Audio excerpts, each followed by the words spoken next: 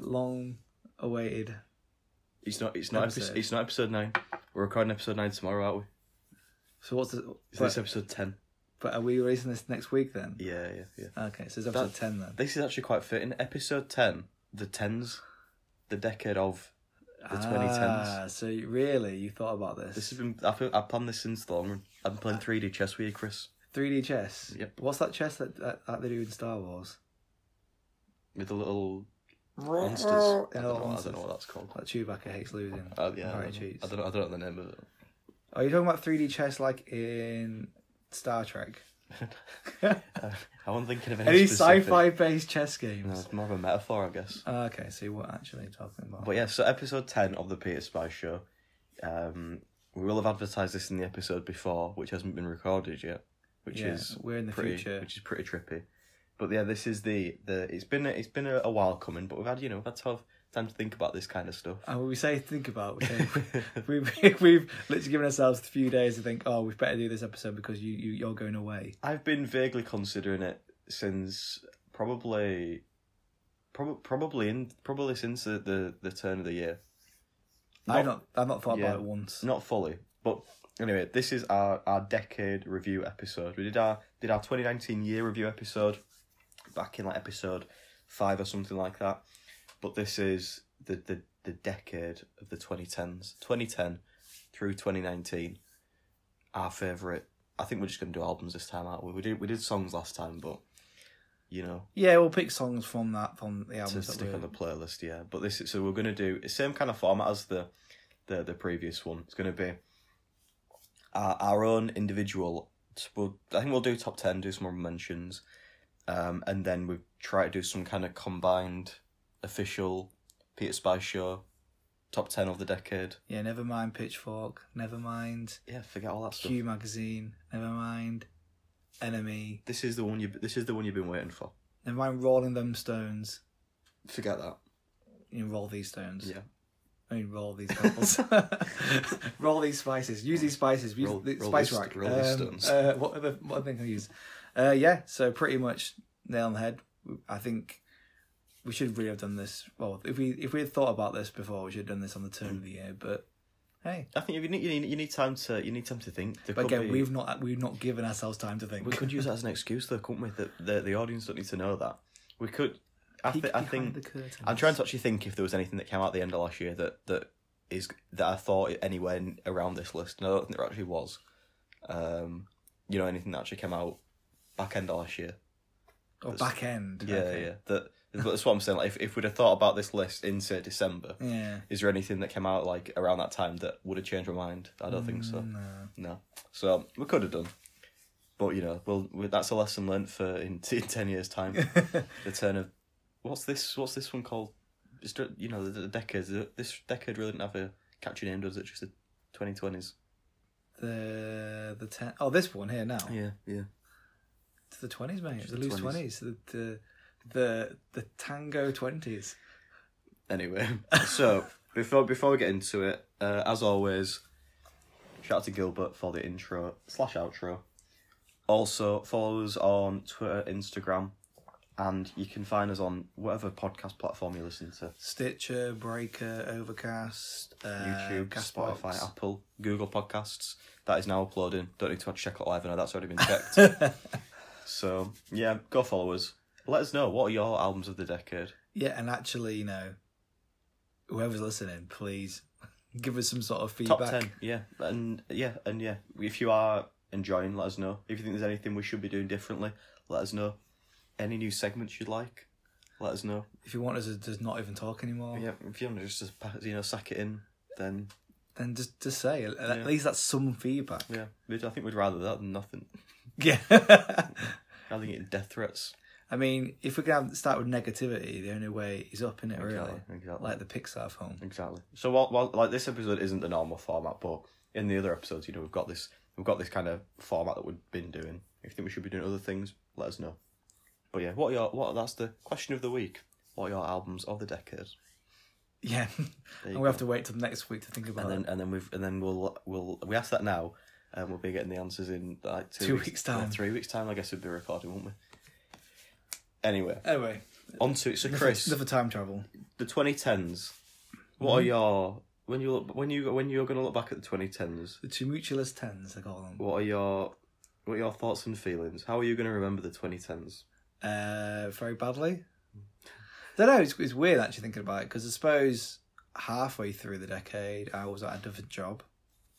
So the beginning of the decade I was still at HMV. So you would think I would have retained a lot of music from that.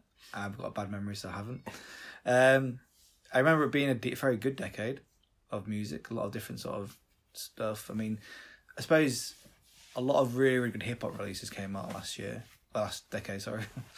As well as, there's other sort of artists that I've began, well, either in the turn of the new decade or during the decade, I became big fans of, which obviously we'll go through a bit later on. But I think it was a good decade of music. The thing is, all I can think about most stuff is hip hop, but a lot of moments. And we should next time we do like moments, moments of the decade. But that's for another time, I guess. What about you? I suppose the 2010s for me, especially early 2010s, a very formative period for me.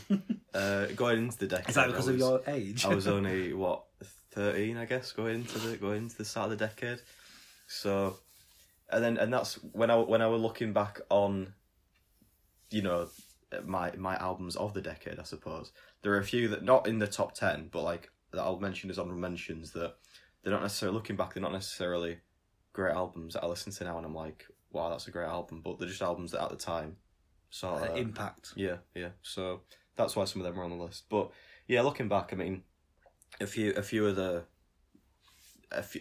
a few in particular when I was looking through where there's like a good maybe almost 5 albums just from a single year that could pretty easily have been in the probably top 10. They're not, because I've tried to spread it out a little bit more, but especially some years are strong years. Strong years, Chris. Strong years. So what I'm thinking, I think we, rather than just doing it 10 at a time, I think we mix it up. Go top 10 each, but do one at a time. Do click. Go blow for blow. And then, discuss them a little bit. Yeah. Then go through a couple of honourable mentions that we want to just, quick shout out, and then we'll move on to the combined scientific 10 best albums of the decade. How's your work? Can't argue with it. That's what it is. X plus Y equals Z. So, I'll go first. Alright. Now, mine here are in order of year of release. That's how I've ordered mine. So, I'll go through it that way. Alright. I'll tell you what, actually. We're going blow for blow. What? That's what you said. I've changed my mind, actually. We're rolling with it live on air. There are 2 albums that we've both got on the list. Well, we should definitely do them, shouldn't we? So we'll do them first. Funnily enough, one of those is actually chronologically the first album on my list, which is Tame Impala, Lonerism, their second album from 2012. Wow. 2012, yeah. 2012. Well, 7. So, was it 7 years What was ago? the first album? In a Speaker. 9 years ago. What am I talking about? Ignore me. The scientific maths equation is crumbling at the seams. The algorithm's broken down, Chris. Oh shit! Maybe just turn it off. Turn what off? The podcast. The podcast. Yeah, it's fine. Okay. So In a Speaker, the first album. Was that the year before? You tested me now. But yeah, Lonerism 2012, which I feel like that was kind of probably I'd say that was the breakout album. Kind of into the more, not necessarily mainstream, but I think if you were to look at all their albums, that's the one. That's the one to go to now. Yeah. And yeah, so 2012, and then we had In a Speaker at 2010, so 2 years. So squeaking into the decade, but I think out of the 3 albums that they brought out that decade, Lonerism is the one for me that I think. It's the one that first. Obviously, the one that. Obviously, it's the one that got me into them. I'd not listened to In a Speaker. Okay. So for me, I listened to In a Speaker and I really liked it. Yeah. I remember it coming out because that's a very different sort of unique sort of sounding way, different harmonising, different sort of way they use the instruments, all that sort of stuff. I know it's mainly Kevin Parker in a way, but then Lonerism came out and it was just like what Innerspeaker had, but then just more refined. Of what I can remember. Again, this is going by memory, so I'm not really listening to any of this stuff. Is what more refined what Innerspeaker were, and then going through a bit more sort of a different sort of route at the same time, and that's what kind of made them such a unique, because they're different sounding compared to anything else that was going out at the time. Did you revisit Innerspeaker after then at all? You mean yeah. Not that recently. When No. So when you got into Lonerism, did you go back? Yeah. What you can remember? Am I sounding like an idiot? Or? Yeah, I know what you mean. It's a bit more of almost like a streamlined. It kind of it's just way more refined. Yeah, knows what it's doing a bit more. It's kind of more. Because I remember someone at HMV was saying, "Oh, well, it's just saying it sounds the same." I go, "What?" Not that the sound is fine. That sounds great. How he goes about it, but it's like it just sounds the same in some parts. But again, it's just more of like a concentrated function of it all than rather than. I think if you could listen to pretty much all Tame Impala stuff, is the way that his voice is. You could really argue that it all sounds the same, which. It sounds the same as in you can listen to it and be like, "Oh, that's Tame Impala." Yeah. But it's not the same as Innerspeaker. Innerspeaker felt a lot more raw. Mm-hmm. Like they're just trying something to be experimental, and then they realised there was something there, and then we rallied behind that sound, and then made Lonerism, which is such a great album. It's an album we have discussed about doing the newest album. A full proper review, and it's an album I want to go back to before we do that other review to kind of refresh my mind. Yeah, should have done that before this, but never mind. But Lonerism, very very good album. I don't know what more to say really. But... Yeah, I think as well we for want of the podcast going on for about 2 hours, then we need to keep it sort of snappy, don't we? Yeah, it's gonna be a quicker podcast. We'll try to turn on. We say that. So then Next one that we both got. K-Dot, Kendrick Lamar, To Pimp a Butterfly. 2015. Which is, that seems pretty crazy as well. So that was the year that I left, in fact, HMV. Yeah, what I remember for that one is I was in college, I know that much. I can't remember if it was upper 6 or lower 6. I feel like it was upper 6 when the album came out. And I feel like it was in lower 6. Lower 6. Not mid 6? No, lower 6. And... It was just like, I don't know. It was a big moment, wasn't it? Well, it's a huge moment. I mean, not that we're going to mention honorable mentions right now, but his previous 2 releases I probably would hit my honorable mentions because Kendrick is different. He's a different rapper. For his age as well, he is phenomenally, incredible in terms of like how he constructs an album, and when we ever get the next album, I don't mind if it takes 5-7 years because it's going to be a solid album from beginning to end. And obviously the whole Tupac poem going through pretty much the narrative throughout the entire sort of thing, much like how we did Good Kid Mad City, Section 80 previously before that as well. It's just he knows what he wants. He's focused enough, and he's brave enough to make a different album than what we would expect. I've got a lot of hip hop friends who would prefer Good Kid over To Pimp, which I don't personally, but I understand their grievances with it. Because it isn't a very hip hoppy album. It's got jazz influences. It's got a lot about the African plight, all that sort of stuff, all mixed together into this sort of pot of elevation in terms of what hip hop is now. Like you get Kendrick Lamar, and he's going to drop an album. It's going to have a few messages, and 2, it's going to be completely a concept, but it's not a concept where it shoves it down your throat.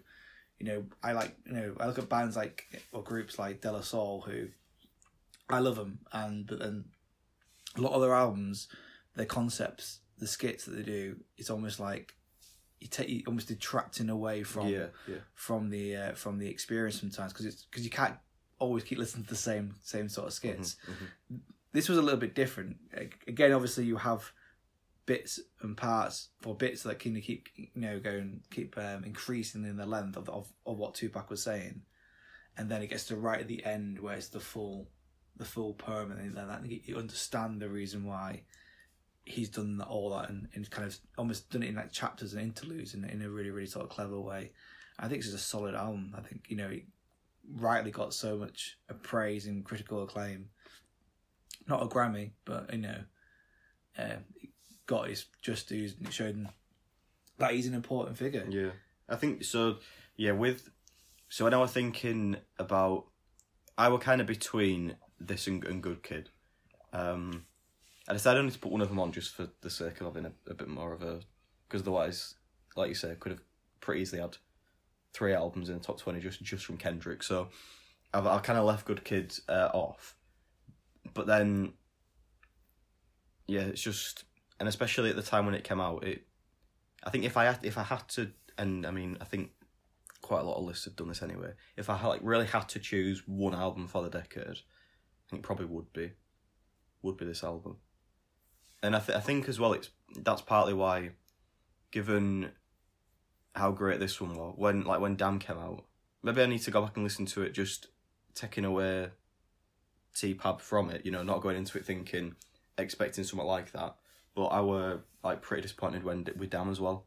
I think because, this is just a high level. Yeah. I think the thing is with Damn is it's kind of like stripping back what he did with To Pimp. Mm-hmm. And it's kind of like it's a really good bridge between Good Kid and Damn. Good Kid and To Pimp. Damn is, I think, because it's the same sort of... He's got this concept where you could actually listen to the album backwards. Yeah. As well as he's still telling a great story, through the project and through his sort of, own experiences as well. So I think the reason why Good Kid was so good is because... for a fact Dre was properly executing it, so everyone was expecting something anyway, and it actually delivered on the album as well, and the album was a great album and had great singles. To Pimp had great singles. I mean, the U track was kind of polarising in hip-hop. King Kunta was obviously a massive, massive hit. And then you also got people on there, you got Rhapsody.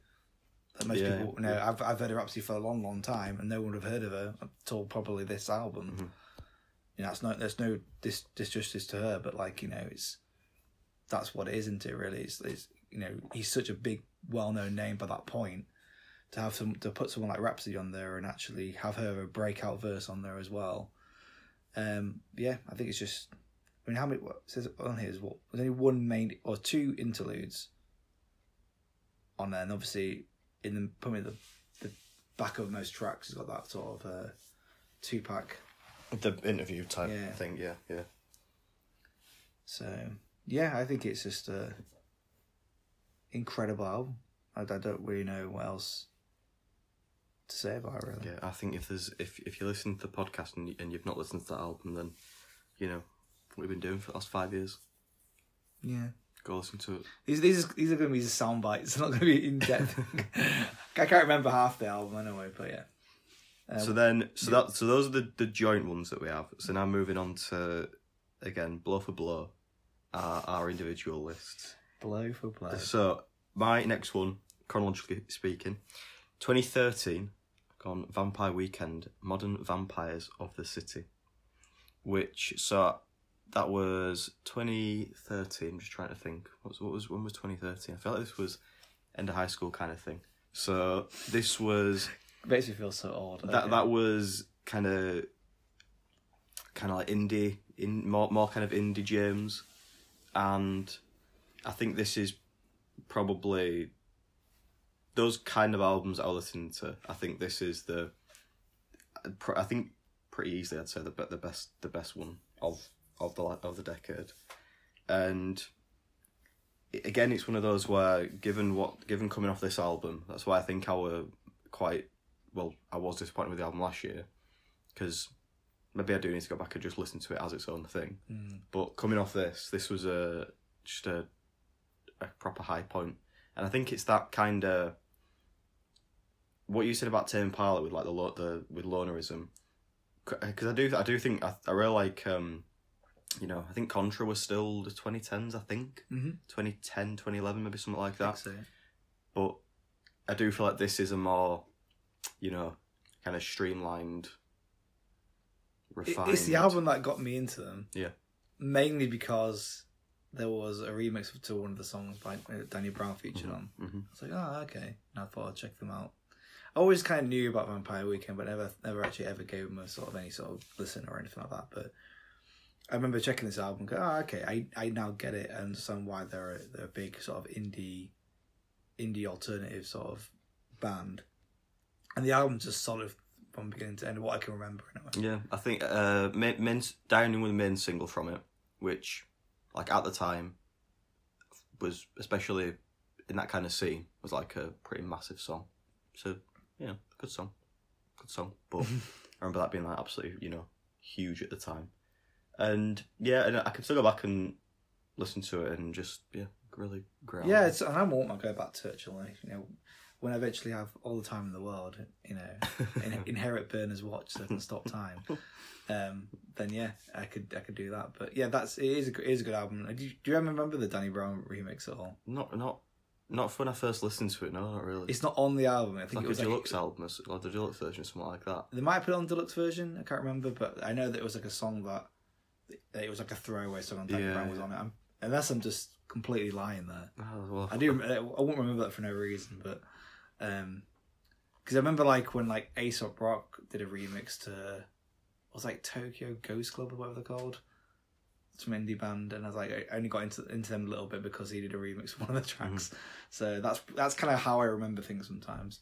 But yeah, it's a good album. I think it's again, I wouldn't mind go back to Contra actually and listen to that again because I've not listened to that for a while. Yeah, but like you, I was disappointed with last year's album. I think it was a bit bloated and a bit too. What's kind of the word really? Can't think of the word. What's the word? I kind of get your gist. Yeah, you know what I'm on about. I think so. Yeah. And I think people who probably listened to that album, especially off the back of Modern Vampires. Pretentious. Okay. I think Vampire Weekend have always got an air of that around them, but I feel like on Modern Vampires it kind of managed. It's like, manageable. It's like palatable. Yeah. Whereas like last album was fucking a disgrace. So right. So to me now, you. Blow for Blow. If this was not going to be on the decades, it would be called Blow for Blow, wouldn't it? Blow for Blow. Next for me is Kanye West's My Beautiful Dark Twisted Fantasy. 2010, right at the start of the decade here. Yeah.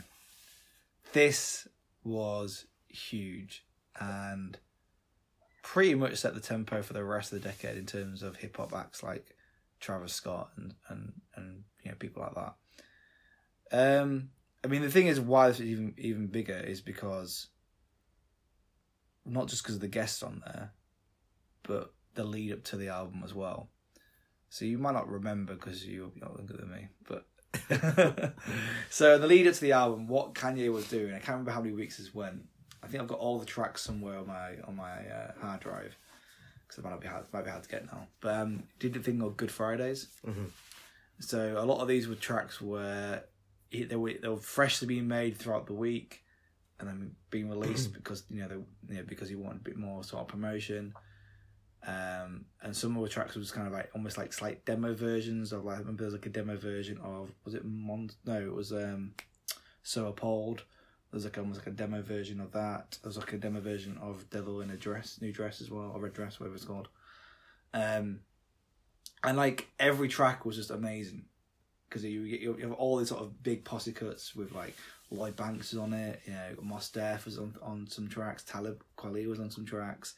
And the whole hip hop group community was like, can't wait for this next Friday every single time, leading up to this album.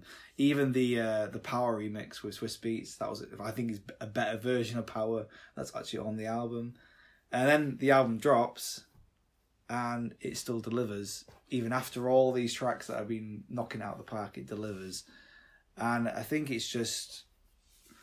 I mean, my only issue with the album, if I'm going to be honest, in terms of replayability, is the Chris Rock thing at the end. That's probably the only thing I get kind of really irritated by. Yeah.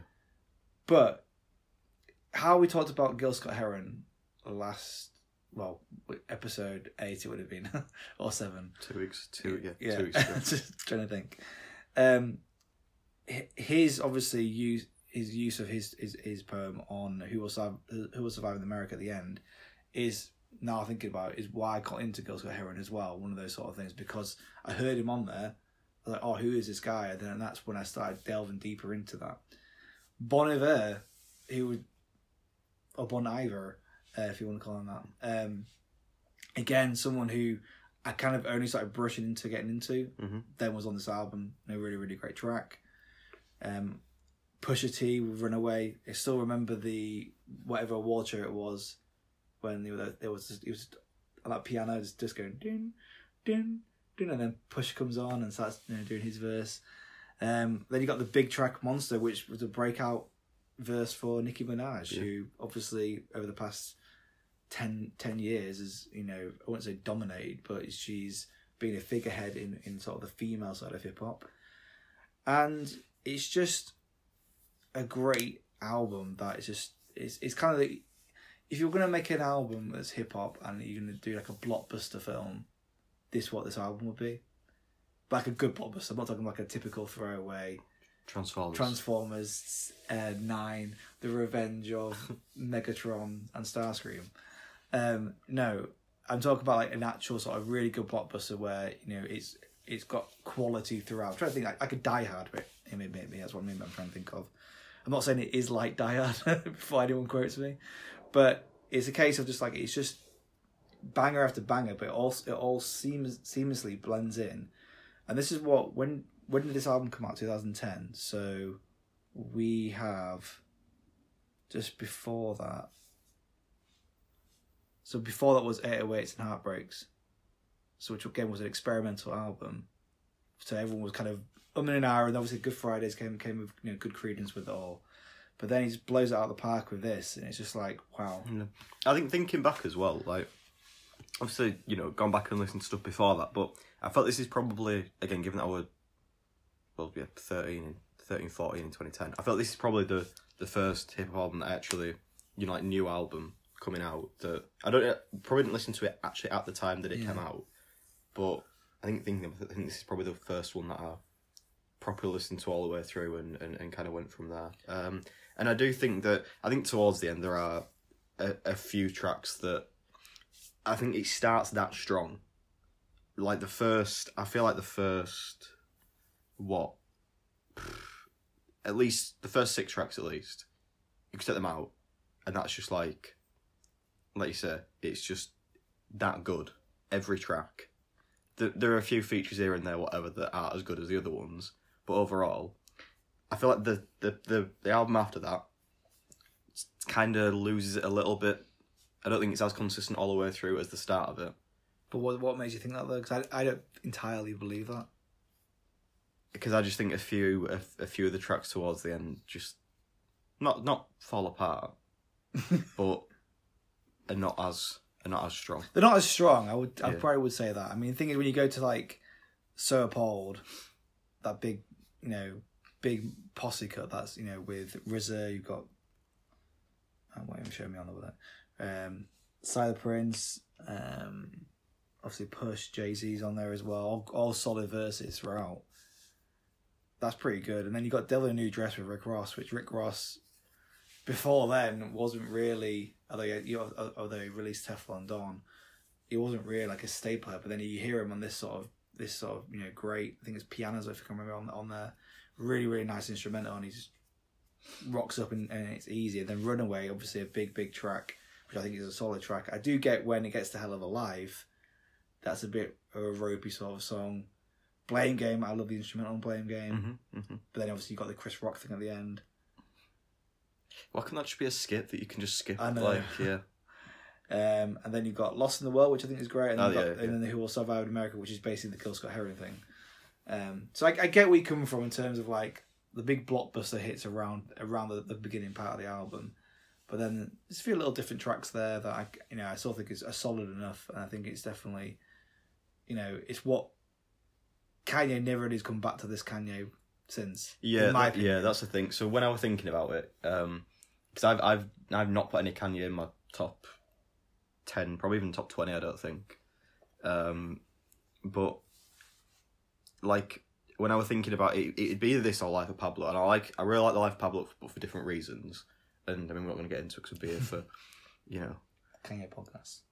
But yeah, I do think that this, this Kanye, and it would kind of, he's always had the controversy around him and stuff, hasn't he? But I do feel like this we're going back to just it being about just making, and this is impactful as well to the genre. So that's what one I think is sometimes some of the stuff that I've put in my list has it might not necessarily be my favourite album of that year or during that decade, but it's an album that I think has such enough impact that it impacted me in a way. So that's and I think again for me, like as a whole, the album as a whole, I don't think lives up to like the best moments on the album, if you get what I mean. But like easily some of my favourite songs of the last decade are from this album, like easily.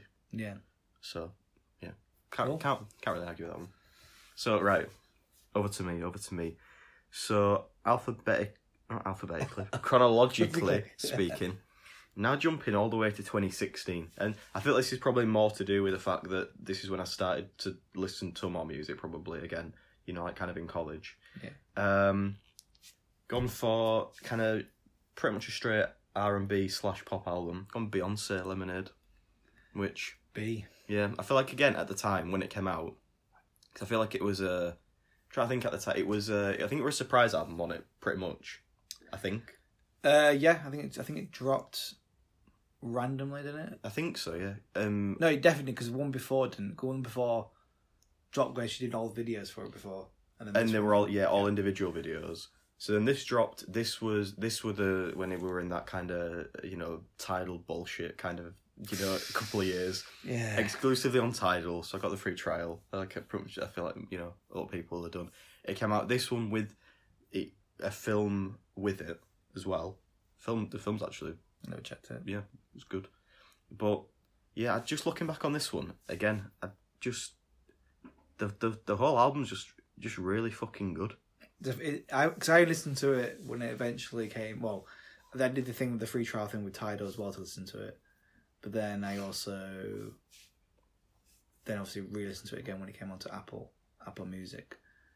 The thing is, what's so great about it, aside from most of the music side of things, is that this is obviously spawned from the whole sort of affair. Was it affair?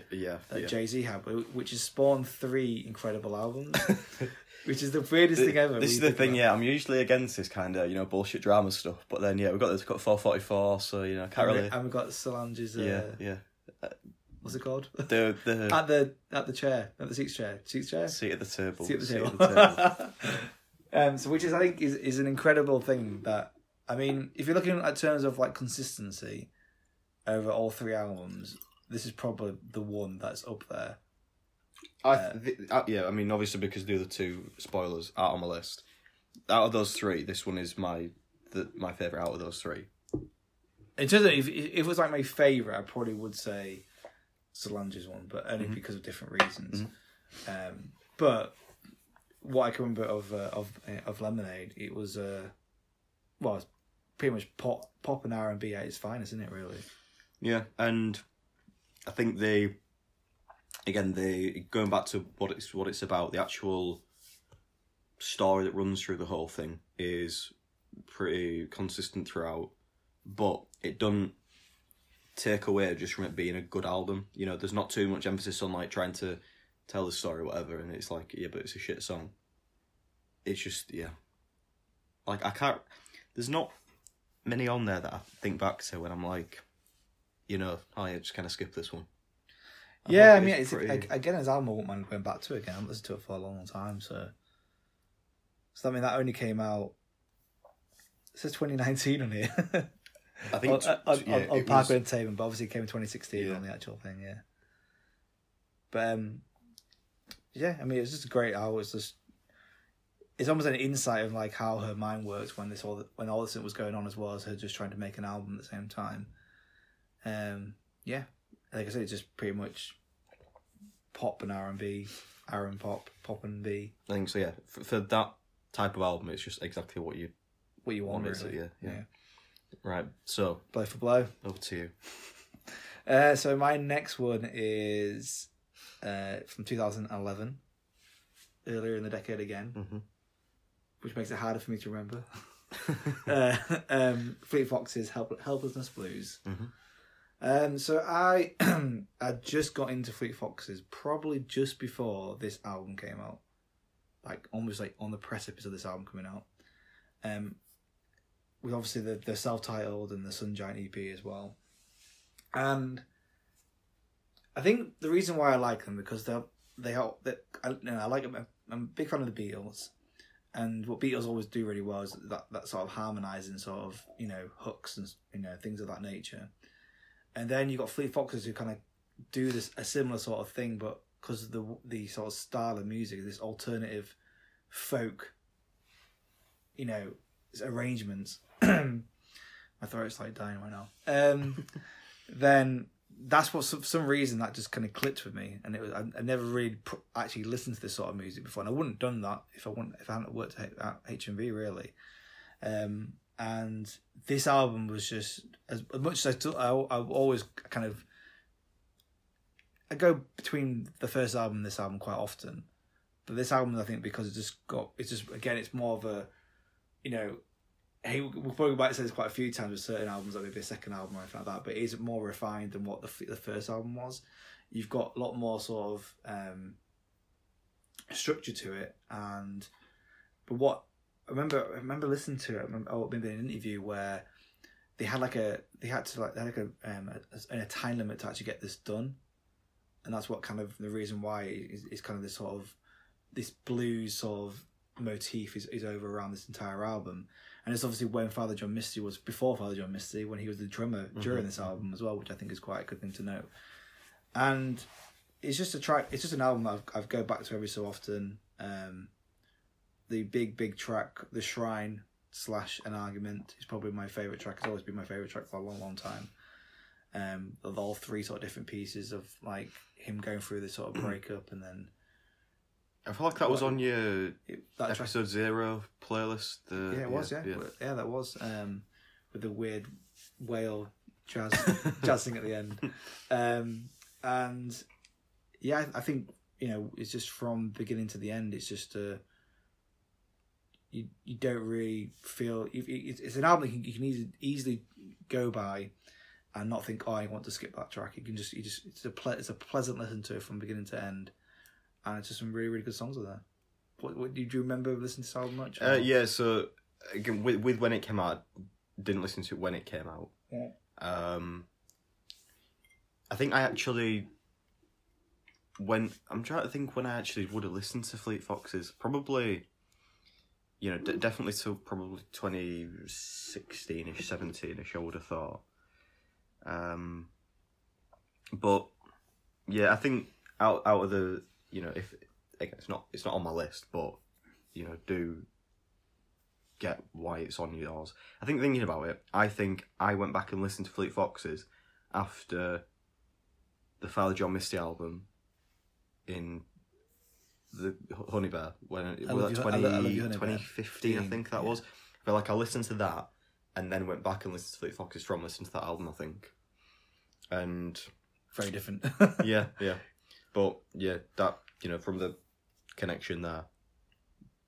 But yeah, I think if I was to pick Fleet Foxes, it might be this one. And I can't again really argue with it being on your list. It's just it's a really great album. Yeah, I mean, again, like I look at Crack Up, which is like was my number one album of 2017. Because I think this was because of being a fan of Fleet Foxes, I wanted it to be as good, and it just delivered exactly what I wanted. I think Crack Up was a great next step of the evolution of Fleet Foxes, but this is the album I think if you want to know what Fleet Foxes sound like and have very good structure in terms of all their songs, this is the one that you need to listen to. So yeah, that's definitely one on my list. What about you? Boom. So next for me, this was again similar to when I was thinking about Kendrick. I was kind of between Good Kid and T-Pop, but then I decided, just for the sake of having a bit more of some kind of variety in there, just go for one. Frank Ocean. I was between Channel Orange and Blonde, and I've given that we're in 2016 now, chronologically, going chronologically, you might have worked out. I've gone for Blonde. The reason being, I feel like Channel Orange is one of those where it is a great album, but I feel like part of why I remember it being so good is because of when I listened to it, and so I think Channel Orange was 2012, I think. Yeah. Yeah. And yeah, so when I listened to that, I'd have been I don't know, like 15ish or some shit like that. But then when Blonde came out later on, I just think Blonde is a more solid album, and the actual songwriting and through the whole album is, I think, quite a lot more consistent. But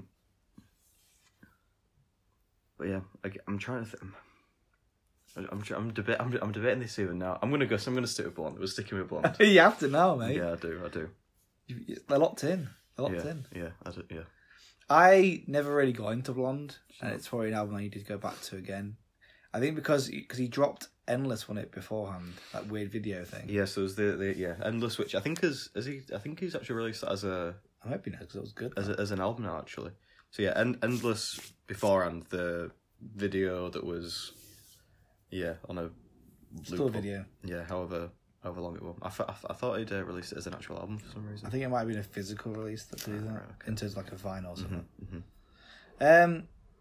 Yeah, I suppose because I watched listened to not nothing to watch really in that video, and then I enjoyed that a lot, and then Blonde came out, and I was like, I did like Blonde a lot, but for some reason I didn't feel like I wanted to keep playing it like I did with Channel Orange. Then again, you look at Nostalgia Ultra, his mixtape, and that's like that's probably his best work in my opinion. But again, maybe it's an album I need to go back to. I probably will do at some point. Yeah, I think it's. I think it's kind of hard to almost nail down like exactly what I like about it so much. Really, I just think that. I think again, similar to the Kanye one. I think some of the songs in this album are probably some of my favourite from the last decade. I probably do need to go back and revisit it because I don't think I've listened to it all the way through for probably a couple of years or so now. I don't think anyway. I mean, most of these albums that are on my list, I haven't listened to for like years. Yeah. And especially with it being a pretty long album, I feel like when I've gone back to it, it's mainly just been listen to a few tracks. Like the odd tracks, singles and stuff. But yeah, I think I just think it, especially again, kind of similar to other things I've said, like kind of when it came out, and that kind of time when I were in that kind of in college, like kind of probably 17, 18, something like that. Yeah, it's up there. Cool. Blonde. Next on my list is the Black Keys Brothers. That's it. No, so this is again kind of going back to HMV sort of days. This is 2010. This one's again another early one, so it makes me even harder to remember it. I'd never listened to Black Keys ever until this album came out, and my friend at the time who I used to work with, Emma, she was a big Black Keys fan, and it happened to like when this album came out, there was a tour, and they performed in Leeds Academy. I think she had a spare ticket. I can't exactly remember anyway. But we went to go see him live, was even more amazing. Went to see him live pretty much on the next sort of album as well, down in London. But it's just a incredible sort of blues alternative rock band that again I would never have listened to beforehand and didn't really know what their style was. And I think actually going back to it, what I do remember, maybe it's one of the reasons why I was on the precipice of liking them, because Dan Auerbach, or Bach, however we say his name, the main singer, he was on a track with Freddie Gibbs on Freddie Gibbs' first EP. When was that? Straight Killer. No, not Straight Killer, no, Straight Killer EP. I got it on vinyl somewhere. I'm trying to find it. I was trying to find it the other day, actually. And I think it's called Oil Rig. I'll just find it now whilst we're talking. And because of his voice, I was like, quite like, how it sounds. And I think the beat is very similar to kind of a Black Keys sort of style thing as well.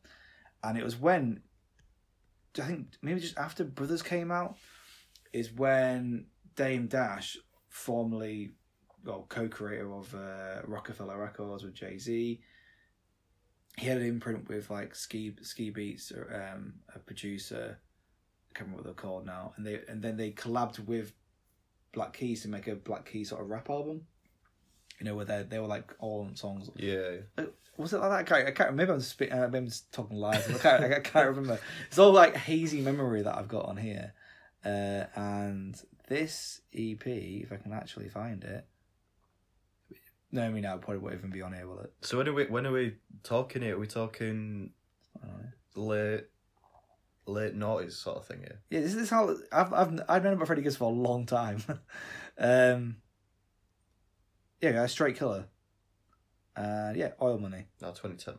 So yeah, it might be either during that or just before it, or maybe it's when I started really getting to Freddie Gibbs was because of that album, and obviously Dan was on there as well.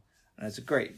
I wouldn't say it's an album, it's more of an EP, but then again, don't know what EPs or albums are anymore. I think in 2010 it was more.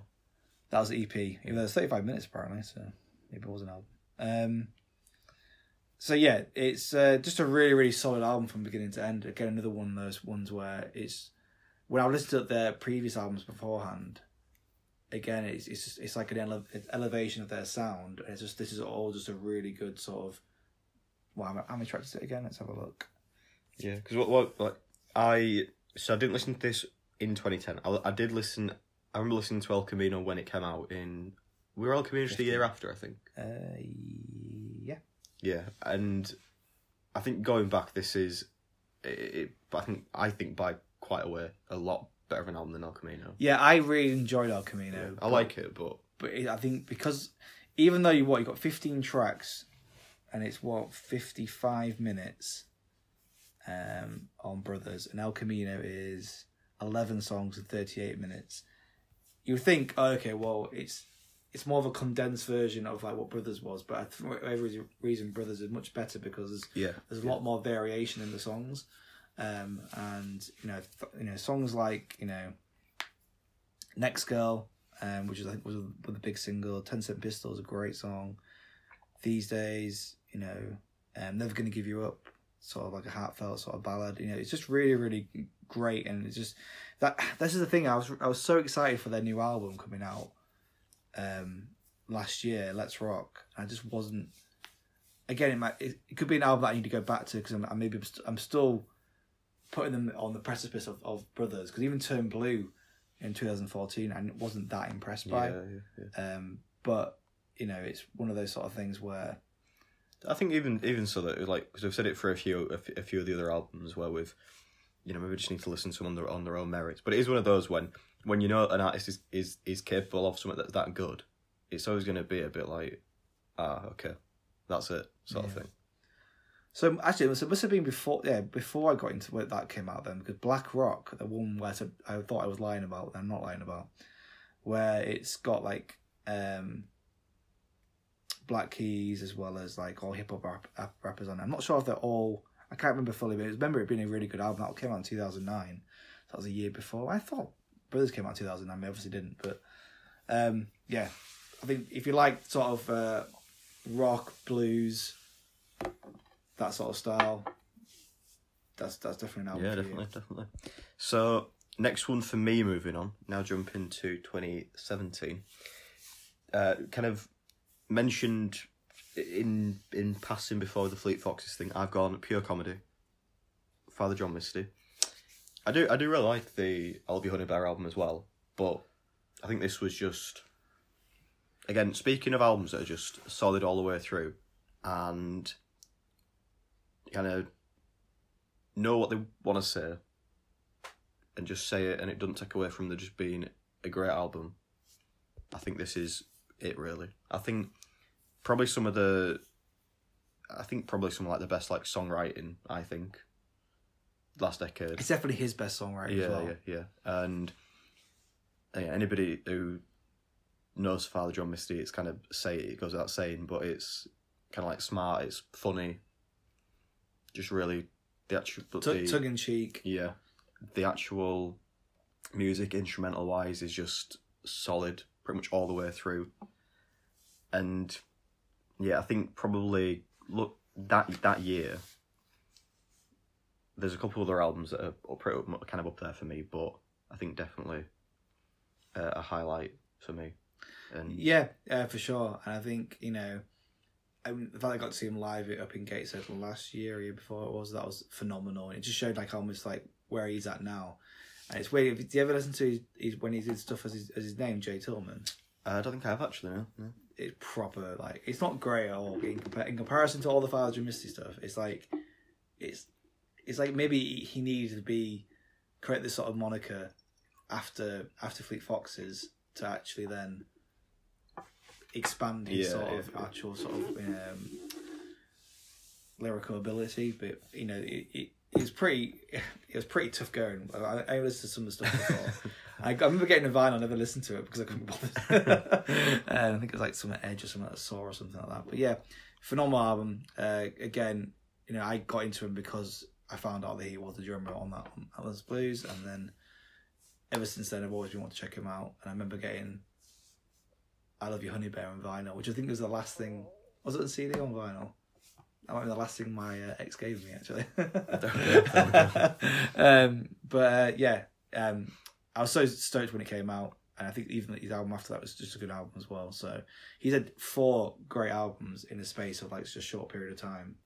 That one being the best one, definitely. Yeah. I think in the interest of time, we'll keep moving. Yeah, definitely. So over to Blow for Blow. Over to you. So next is, well, one we talked about it at length last year. In episode 5, whatever it was. 3. Episode 3. The 2019. You know that episode 3? I believe so. Oh well. Don't even know my own podcast. So Freddie Gibbs, Madlib, Bandana. I won't go too much about it. Basically revisit that episode if you really want to have more of it in depth. Solid hip hop album, great lyricism, great beats. That's all I'm going to say. Move on. Yeah, it was our joint, when we did his joint list for 2019. I'd say it was top of that list, wasn't it? Probably our album of 2019. So yeah, if you've listened to that episode, we go into it in quite a lot more detail there. If you've not, then listen to that episode and we'll. Yeah, exactly. I'll not go through. Max lyrical on there. So yeah, for blow, you. Okay, so for me, next one again, 2017. Again, another good year for music. Kind of that, going back to the R&B, not so much pop. This is more, I'd say, straight R&B. SZA with Control.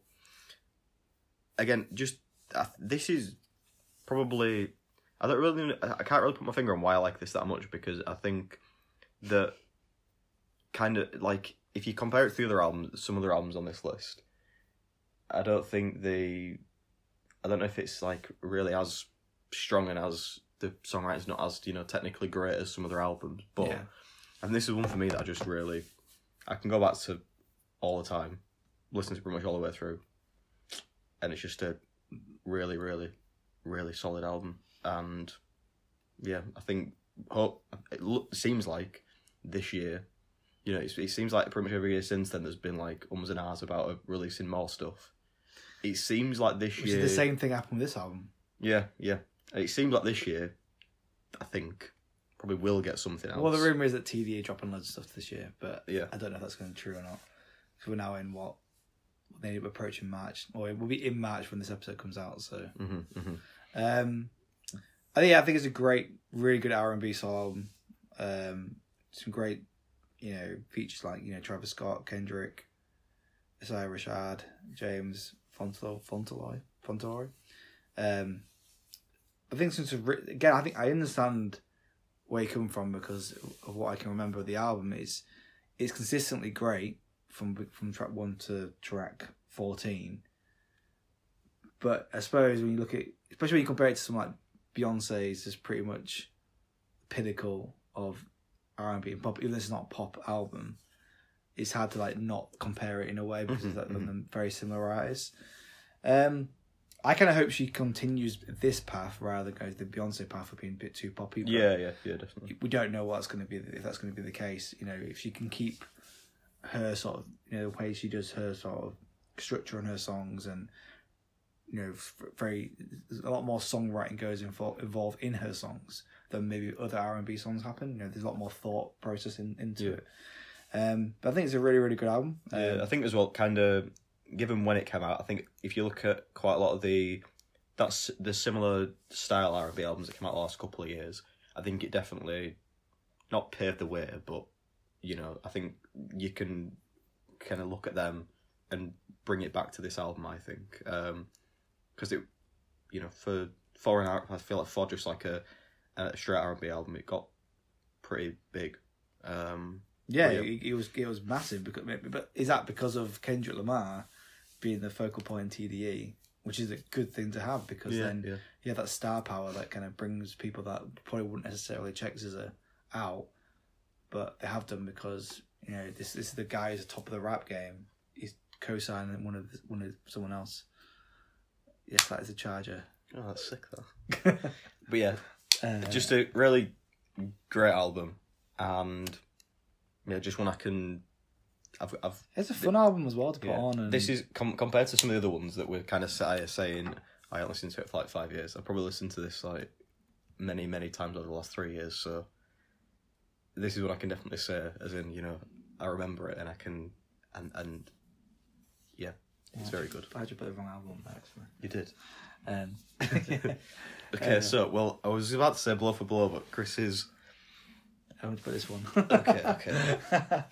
I don't know why I didn't think that. Okay, yeah, so the next one is, I think because I like all their albums, that's probably why. That needs changing on our actual list then, because it went on to our actual list, I think. Let's have a look. Yeah, that's it there, so you need to change it there. Right, so, fumbling about, Parquet Courts, 2016. Is that the same year we just had before? I think 2017, I think. All right. Human Performance. I did have it down as Wide Awake, which is the last album they dropped into it. And for some reason I was thinking about that one. So Parquet Courts are a really cool sort of post-punk indie rock, I suppose. I say post-punk pop, then I'll say they're not pop at all. Or even here on Apple it says Brooklyn Art Rockers. Maybe they're art rockers rather than art rock. I would say the way it sounds, how it's all the sort of vocals are, the more post-punky sort of vocals than anything else. Human Performance is probably their best album in my opinion. Although obviously until you think about it then. I think because I saw the title Wide Awake and I thought, oh, that's the Blue Album, isn't it? But it's not. It's Human Performance. This is just a really, really good album where, again, a bit like Brothers and with Black Keys, where the other albums are great, and I would probably say that discography wise, Parquet Courts are better discography than Black Keys. But when you've got Light Up God, which is their first album in 2013, which is more post-punky than the other albums are. Then the year after that, you had Sunbathing Animal, which again was their sort of evolution. Content Nausea, which technically was not an album, but it was an album. And then Monotastic Living came out in 2015, which is just it's an EP of sounds, I want to call it. And then you can get to Human Performance. So before this came out, I obviously was excited anyway because it's Parquet Courts. I was quite dubious because of Monotastic Living being a bit lackluster. But also I got to see him live. I think that year, 2016, when it came out, maybe the year after that. But no, it must be that year because they performed most of these tracks. And it's just a really, really, really good album, showing the sort of range of, the songwriting chops, the sort of sounds they do. So I suppose understand where they say art rockers. They do things more experimental, but are palatable at the same time. They're not being too experimental. We can't really call it experimental. And I think Andrew Savage is just, he dropped a really good solo album, to be honest, as well. Sorry to bore you, James. But yeah, I think it's just a really, really solid album. Again, we could probably be saying this for every single album, but yeah, I think it's just even you got Capture the Sun, which is a great track. Very sort of, if I can remember correctly, very sort of hippie sort of sounding. But then you've got that they also released a really good remix of that with Bun B, very, very famous Houston rapper, and it's just I just can't. This album really is just amazing. I think it's just got such a varying styles. I think as well, I kind of get the your little slip that you had when you put Wide Awake, because I think for me they are almost on par with each other. Really. Yeah, this would edge over a Wide Awake quite easily, but in terms of Wide Awake is Wide Awake is a solid album, and I love Wide Awake a lot. I just think this album's a bit better because some tracks I just prefer, like you got. Berlin got Blurry, which is great. One Man No Sea, which I love. The actual Human Performance track is really, really good. It's just, I love it as an album. Like I can easily go back to over and over again. I should have done really before this, but yeah, it's definitely an album. And if you like any sort of post-punk sound or indie rock sort of sound, these are people that I've just fallen in love with, and I just will check every single thing they do. Yeah, definitely. They haven't released anything for a while now. Well, Wide Awake came out 2 years ago, but hopefully something soon. We'll see. Yeah, especially when because I didn't realise that. For me, I feel like they've been around longer than they have been. No. But then, when you look back as to how quickly they did, I know again some of it's not a full album almost, but early days releasing stuff. Well, even that Milano album where they do with Danielle Lupi, I didn't even know that even came out in 2017, and I found it and I was like, oh right, cool.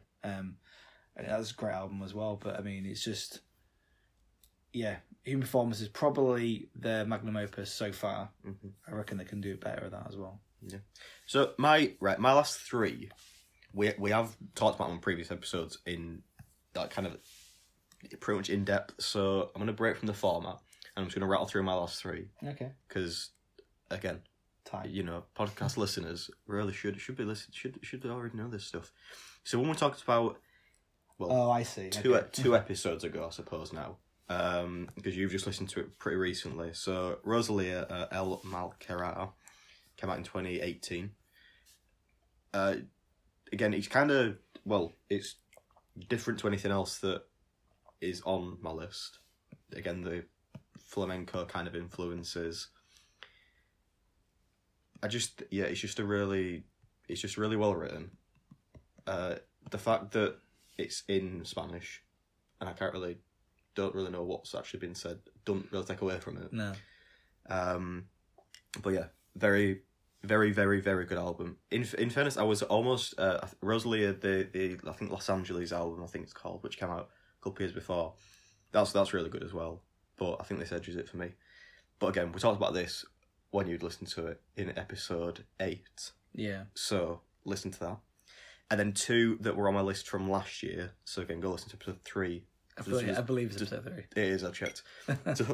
to actually talk about this. I've got Ego. I was kind of between this and Flower Boy. But I think it said on the episode, in episode 3, this edged Flower Boy for me. So, yeah. Well, like I said, I preferred it over Flower Boy anyway. Yeah. So, and I felt like I kind of had to have Tyler on there. Just felt like I had to do. Your boy. And the Charlie XCX album, Charlie from last year. Probably non-stop raved about since he talked about it on episode 3. It's a good album. And yeah, it's just again, go listen to the episode. It one of my favorite albums last year. Yeah.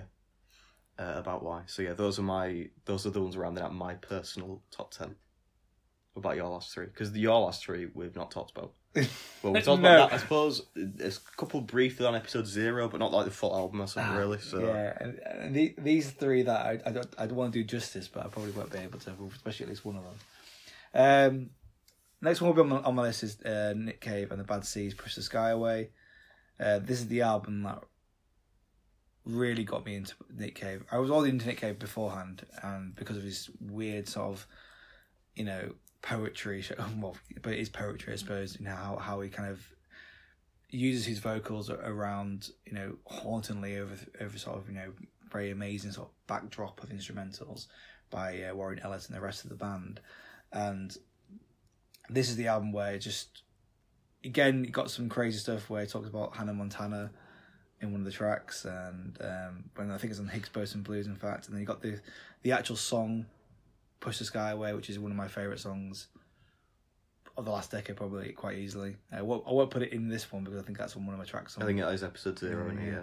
Episode 0 it's just got a really interesting sort of thing, because you got like a track called Jubilee Street, and I can't remember exactly what it's about, but then you got later on, a few tracks later, called Finishing Jubilee Street, which is like almost like looking inwards in himself. Mm-hmm.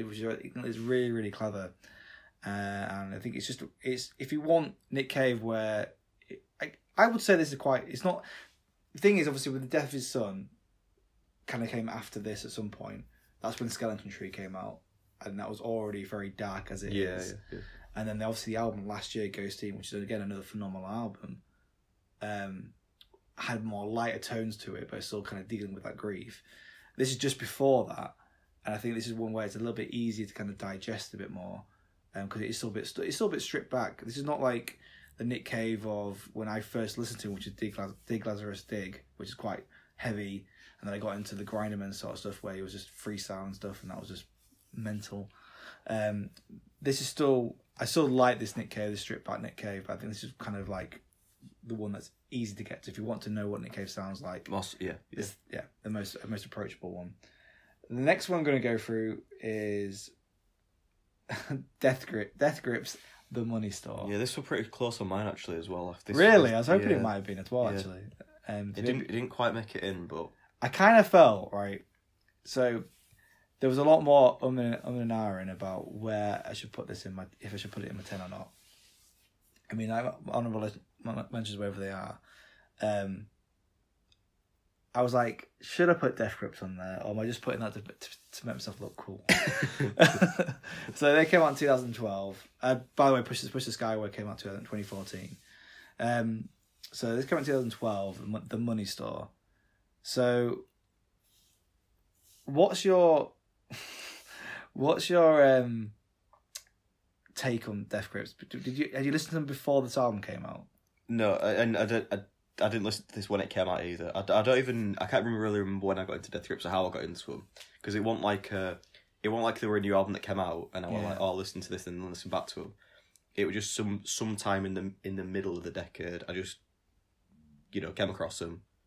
I'd listened to this had already come out. It was before that there was the mixtape Ex-Military. Yeah. But it's not on Apple Music. Yeah, so I'm thinking it must have been like kind of 2014, 2015-ish when I actually first got around to them.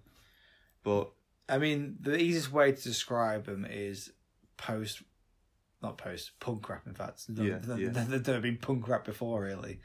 It's very, very unique sounding. I think the rapper's called MC Ride. I could be mistaken there.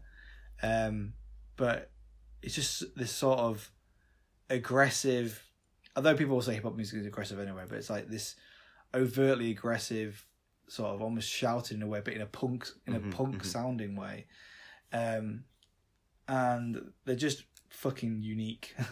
And I think that's why I really like them. The Money Store was their big major label sort of debut, and it delivered. Again, this is the game going 8 years ago. I can't remember it fully off the top of my head.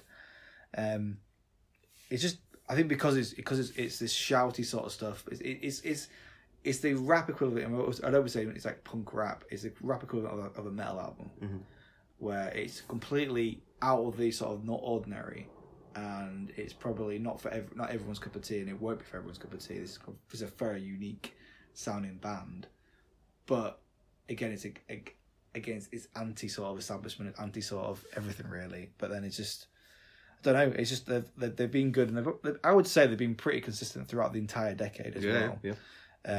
Some people may not say that. I mean, I suppose when Year the Snitch came out 2 years ago, I think maybe my point of listening to them or need to listen to them had gone away, and I didn't really feel the album as much. It's an album I would love to go back to, because when thinking about even the Money Store, I was like, you know what, these guys are great. And I remember when the album came out after that, No Love Deep Web, with the penis on the front cover. I remember when that came out on HMV, we had to have, I think there was like, it was because obviously they couldn't just show that in shops. It was like in a special sort of, I think it was like a black foil was around it, okay. If I remember correctly. So I remember that been coming out, but yeah, that was quite funny. But yeah, they're very unique. Even that album for Money Store is very unique as well. And I think it's probably their best album in terms of if you want to know what, again, a bit like what I was saying about Push the Skyway. This is the album that if you want to know what they sound like, you get everything from the album as well. Yeah. And then lastly is A Tribe Called Quest. We got it from here. Thank you for your service. Thank you. So this is the album, the first album and the last album. Well, first album after Phife Dawg passed away. Probably definitely will be the last Tribe album. I can't imagine them making their album, especially like how good this album was. I went into a lot of trepidation. I mean, the thing is, my favourite Tribe Called Quest albums have always been Low End Theory, due to the sort of jazzy sort of nature, some raw elements, and I think it's just pretty much what I want from like those two guys making an album, as well as lyrically, as well as musically. So when their last album before that was The Love Movement, that came out early 2000s, I think. I was just checking that now whilst we're talking. Yeah, Love Movement 98. Which I think had, although we mentioned in previous episodes, Jay Dilla produced some tracks on there, I think, if I remember correctly, or did something to do with that. And then this album came out, I think it was, if I remember correctly, 2016, so it came out completely out of the ordinary, as in no one really knew this was happening. A bit like the Gangstar one with Primo, and obviously Guru passed a long time ago. I fully can't remember that, to be honest. I'm sure that was the case. But this was like an album that we all weren't sure what it was going to sound. We didn't know what was the Tribe Called Quest now in sort of mid tens of this sort of new century, what we're going to sound like. And they sound like they never left. Mm-hmm. And I think it's probably my second favourite Tribe Called Quest album. I don't think Low End Theory will ever be beaten. I need to get that on vinyl as well, but it will never be beaten. But this album is just so good. I think part of it as well, like not to, I'm not saying this to take away from how good the album is, but yeah, the fact that it did almost come out of, just come out of the blue almost, and it is as good as it actually is. And the fact that it's obviously they've been working on it before his passing, mm-hmm. As well, and so it's sad that Fife's no longer with us, but I mean, because it would have been nice to maybe see if they could do a follow up, or maybe the Fife album that's meant to be coming out for years now could come out at some point. I think if you know Tribe Called Quest, they're basically just conscious backpack rappers, group, part of the Native Tongues back in the day. They just, it's that sort of golden age, sort of De La Soul type of sounding. Because most people know De La Soul more than they think Tribe Called Quest. Yes, yeah. De La Soul sort of sounding sort of band. I think Tribe's probably better than De La Soul, dare I say it. I think I prefer Tribe. I prefer Tribe, only because Low End Theory just blows everything out of the water for me. But this album is just great, and it's just pure hip hop at its finest, where you've got all the conscious stuff, you've got all the sort of really good hits, everything you want from a hip hop album that's not what people think hip hop is in terms of stereotype. It's very much, that's an album that came out 10 years ago, or 20 years ago, that would have inspired Kendrick. That's the sort of album that it would be. And I think it's definitely worth a listen to if you get a chance. Yeah. So that wraps up our individual top tens. To recap, mine: Tame Impala, Lonerism. Vampire Weekend, Modern Vampires of the City. Kendrick Lamar, To Pimp a Butterfly. Beyonce, Lemonade. Frank Ocean, Blonde. Father John Misty, Pure Comedy. SZA, Control. Rosalia, El Macara. Tyler, The Creator. Igor, and Charlie XCX. Charlie. And mine, Kendrick, To Pimp a Butterfly. Mm-hmm. Kanye West, My Beautiful Dark Twisted Fantasy. Fleet Foxes. I don't know what I was going to say then. Helpless Blues. The Black Keys Brothers. Freddie Gibbs and Madlib Bandana. Parquet Courts, Human Performance. Nick Cave and the Bad Seas, Push the Sky Away. Tame Impala, Lonerism. Death Grips, The Money Store. And A Tribe Called Quest. We got it from here. Thank you for your service. Boom. So we then, in the most scientific way possible, we have then compiled the official Peter Spice Show top 10 albums of the 2010s here on episode 10. So here we go. This is we'll do this in chronological order. No favoritisms here or anything like that. Yeah, it's not a top 10 where this is number 1 and this is number 10. Yeah. So we've got Kanye West, My Beautiful Dark Twisted Fantasy. Fleet Foxes, Helpless Blues. Tame Impala, Lonerism. Kendrick Lamar, To Pimp a Butterfly. Parquet Courts. Which one did you eventually settle on? Human Performance. SZA, Control. Rosalia, El Macara. Father John Misty, Pure Comedy. And then, rounding it out from last year, Bandana, Freddie Gibbs and Madlib, and Charlie by Charlie XCX. I feel like that is...